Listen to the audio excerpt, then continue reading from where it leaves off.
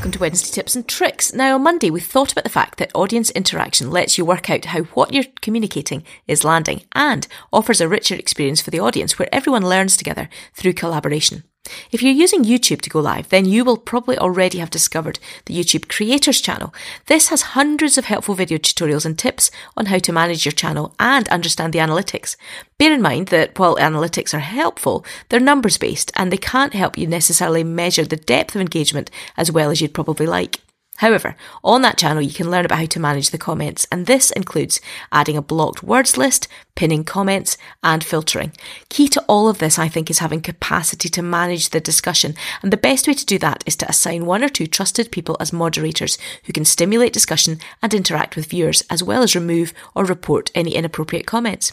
If you're serious about using YouTube beyond the pandemic restrictions, for example for a live stream, then I'd suggest getting together a team of people to do the moderation. You obviously want people who can run the tech well, but you might also want to think about including people who are good at asking great questions or have pastoral gifts who are able to sense what's really going on underneath a comment, and the kind of people who are able to steer the conversation back to the main point when it goes off track. YouTube comment feeds can become really inane, but then so can face-to-face conversation. So it's worth doing a bit of planning to get some deeper engagement. As always, asking the right question will elicit the best answers. I'll put a link in the show notes to the Creators channel. Now, if you're using Facebook Live, then well done, because I spent about 30 minutes today trying to get my head around it, and I reached the conclusion that if you're already using it, you probably know more than I do, and if you're not, then you can go and do the research for yourself. However, everything I've just said about interaction via YouTube applies here too. Give somebody else moderation access so that you don't have to be always responding to the questions and comments in the moment. Whichever platform you're using, I haven't even touched on IGTV or any of that. Once you are comfortable with the tech, then you can begin to get some live interaction going between you and the people commenting. So to do that, you'll obviously have to have sight of the comments thread as you speak or present.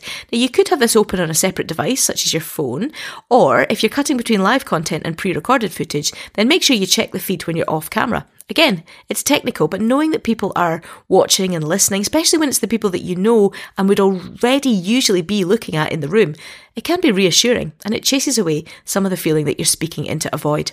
Everyone likes a shout out, and the more you can interact in the moment, the more further interaction you will stimulate. So far, so technical, but how do we measure the depth and quality of what we're communicating when we're working in a broadcast context? Well, lots of churches and communities are already using things like Zoom to build community, so you could have a few questions primed for use in breakout rooms after your presentation. It doesn't need to be anything complex. It could be as simple as what jumped out at you from what you heard today, or what are you going to do about what you've just heard. I think people often want to speak about deeper matters but don't have the confidence to leap into that from the chit-chat. Similarly, you might want to follow up your live presentation with some questions or quotes on social media to remind people about what they've heard and encourage them to keep thinking. Alongside all the digital options, there are some analogue things you can do too. A handwritten note, an offer of a walk, a phone call can all be helpful ways not just to check in on how people are, but also to find out what they're thinking.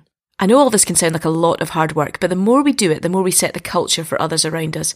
And sooner or later, we might find that everyone else is interacting with everyone else without us having to moderate it. And then we're back to that collaborative learning thing. I don't know about you, but all this talk about interaction makes me long for some reflection on my own. So, join me on Friday for the first poem of 2021. Foolproof Bites is written, edited and produced by Fiona Stewart for Foolproof Creative Arts. Don't forget to like, subscribe, rate and review so other people can join the foolish fun.